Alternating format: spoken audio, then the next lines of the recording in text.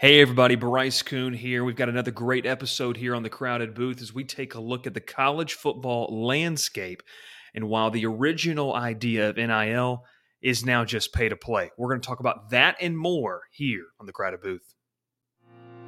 Crowded Booth is coming on. The Crowded Booth with Bryce Kuhn.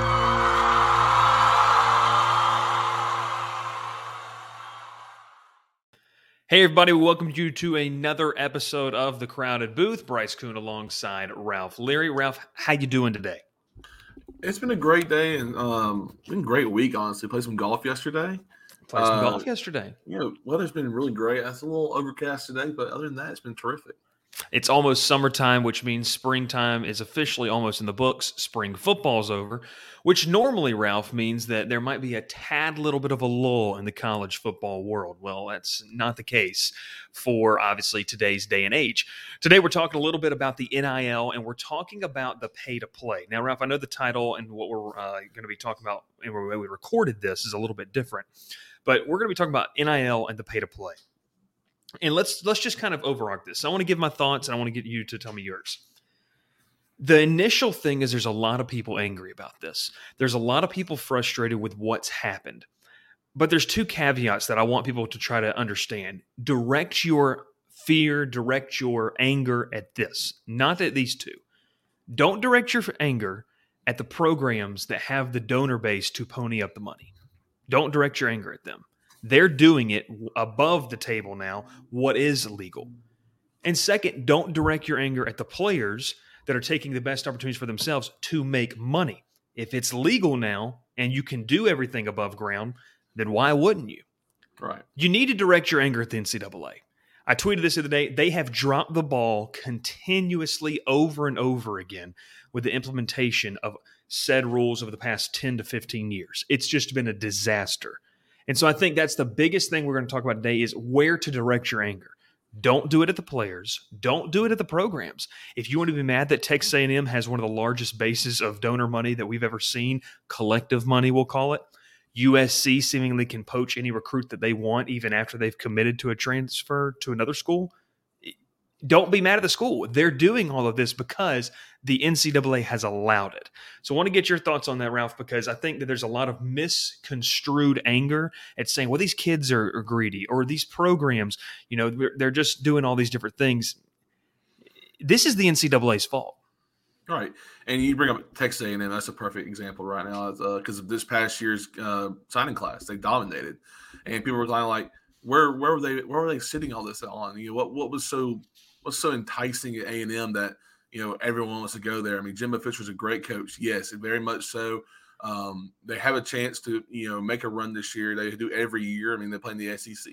But people forget about, what's been going on there for the 30, 40 years before this is that it's an agricultural college. They have millions and millions of dollars tied into with farmers down there in the area, and that our donors have just said, it's legal now. We'll just throw money at the school, and that's what happens. And this is like, you look at, Texas A&M, Texas, you can even like Oklahoma, all your big Power 5 schools that your big brands like USC and all them, they're going to dominate these days.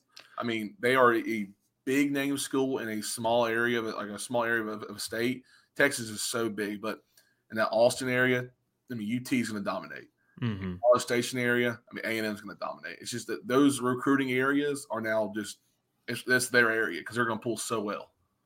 Yeah, unless a school like, I think it affects it on different ways. And let's say this, because the kids are going to view this differently. We've talked a lot about this on our college football shows about with a school like Alabama being able to go in other places and Georgia being able to go other places and pull in recruits. And I'll ask you this. Do you think that a kid's going to say, yeah, I could go play for a championship in Alabama, but that NIL money just 10, 15 minutes down the road is pretty enticing. It does give a leg up for the elite brands to become elite programs. And you know what I mean by that? Like Texas is an elite brand. They're not an elite program. USC, I mean, think about, Ralph, think about all the quarterbacks that have been poached from the Southern California area. Like those kids may want to stay home now because the NIL money's there. And I think Lincoln Riley's going to get that ball rolling over there in Southern California. But do you think kids are going to view it differently now that they kind of see, okay, I know I can go halfway across the country to compete, but man, the NIL money's here, and they've got some good things going on. You may not have to be an elite program to lock down your area anymore. Right. I mean, it shows you in the past. I mean, Alabama's been able to poach everywhere.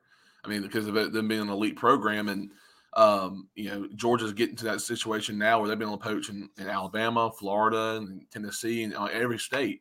So, like I said, the NIL money just right down the road. Why would you not go there? Mm-hmm. USC's got some money, dude. They're going to be able to throw some money around, get some players that stay in state. But there are going to be those high school players that say, I still want to play for a championship team. I don't want to go play at small school down the street that can give me a lot of money. I want to go play for a championship and maybe play in the NFL one day. But every player is different in high school. Everyone has a different different view. You see your big name players that will go to smaller colleges. We had one this past year, obviously, that shocked the world and showed that the power of the NIL money. So a lot of things are going to change. Just you were so used to like committing early on, and that player stay committed till maybe at signing day. He might flip last minute. We're not used to seeing someone flip right before he signs to a FCS college. No one's used to that. Yeah, it's so different. And I think kind of what we started the show out is where to direct your anger, what it's going to look like in the future. I don't know if we really have a grasp, an idea of what it's going to look like. We're going to talk about that a little bit more when we come back here on the Crowded Booth. Cook's Place began serving our signature hot dogs in 1985 from a cart on Broadway. We still serve the best hot dogs and scrambled dogs in town at the corner of Moon and Miller Road and at the landings. Our friendly staff won't let you leave hungry. Come in and eat to the beat with our 50s jukebox. Cook's Place. Fast service, great people, awesome food. What are you waiting for? Back here in the Crowded Booth, we appreciate if you're watching on the YouTube channel or if you're listening on the radio or on our podcast platforms as well. Make sure to follow us on social media at the Crowded Booth. We're talking about NIL, pay for play, and just kind of trying to wrap up here in an episode what's happened over the past week. And then I think we're going to take some more in-depth look at this kind of stuff. But Ralph, this is another viewpoint I have of this and going back to what the NCAA and why you should be mad. Because the NCAA, I want to say, you have a problem. There is a problem with this. There's no doubt about it. We know over the past couple of days there's been some measures to try to put together councils and figure out what they want to do with this to try to relegate it. But you've treated now, and you've treated amateur and student athletes like professionals. So how hard is it going to be to kind of reverse, and try to take steps back? That's something that's going to be very interesting because you've given them a taste of this, and now you're going to kind of have to come in and regulate stuff, which I think for the overall health of the sport is something that I want to see. But I think it's way harder, Ralph, to backtrack on something than it is just to implement something from the start. And I think what happened, Ralph, is we had a lot of people who made these decisions, and they had a 5-foot view when they should have had a 5-year view of how this would affect these things. These decisions that have been put in place, oh, yeah, that's a good idea. That's a good idea. That's a good idea. Okay, well, I said a 5-year view. We're not even a year into this full thing now. I mean, and it's already something that I think was a near sight on the NCAA's part. But I think we can agree it's going to be very hard to backtrack and try to regulate some of these things when there's already figures that are public. There's already things that are, like I said earlier, above ground. None of this stuff, there's no grab bag. There's no McDonald's bags with cash. There's no money man. I mean, this is all done above the table. And I think it's going to be very interesting to see kind of how they backtrack with that. Yeah, like you said, figures on the table. I think the biggest one was Quinn Edwards. I mean, coming out of reclassified to a year back, so he graduated early, came to Ohio State in the fall, never stepped on the field in the game, never threw a ball in the full jersey, made $1 million and transferred to Texas to get more money. That man has made more money than you and I combined, Bryce, and he hasn't played a single game of football in college yet. It's nuts to think about. And the backtrack on that, I mean, like, imagine some player who wants to do the same thing, and now they make some regulations. Okay, why do I get penalized for the same thing that I'm trying to do the same thing he did, and now it doesn't work for me because you messed up in the first place.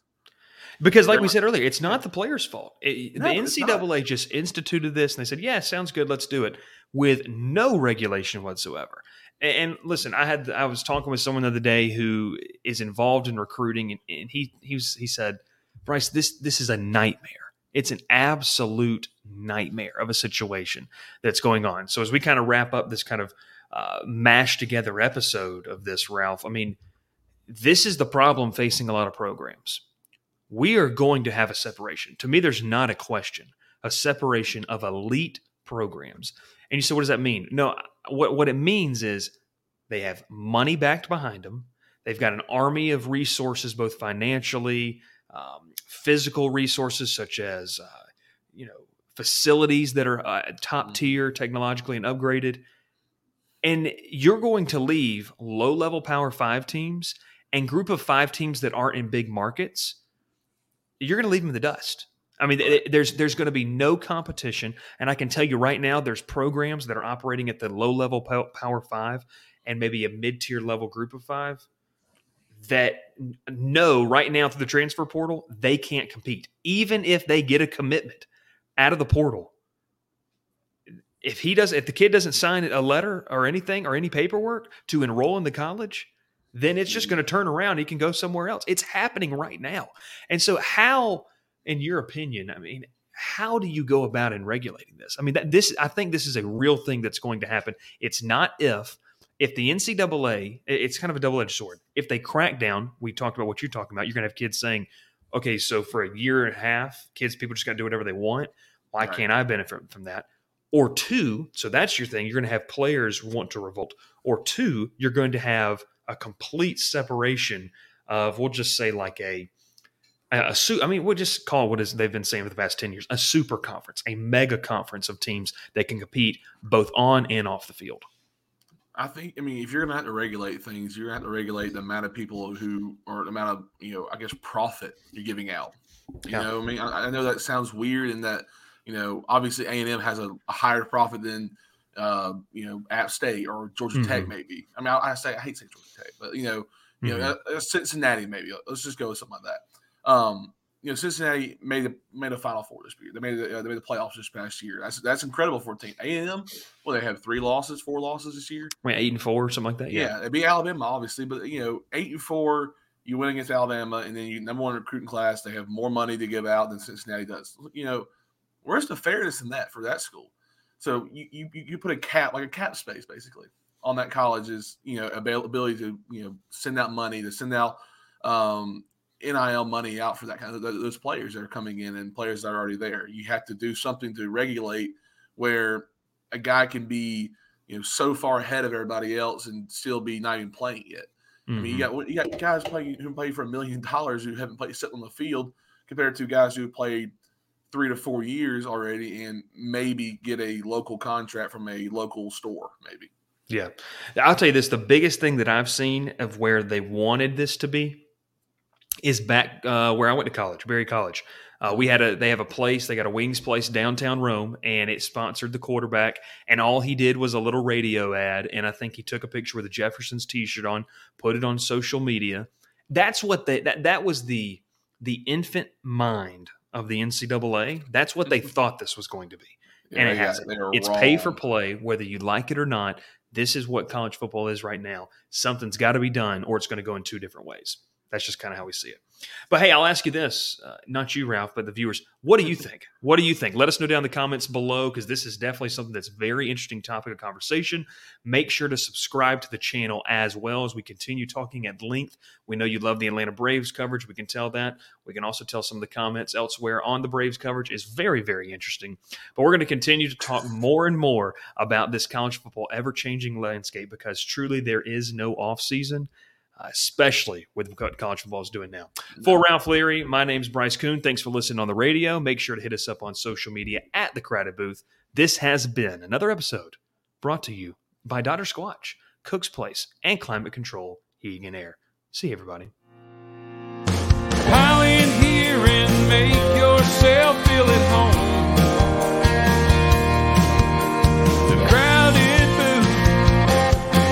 coming on.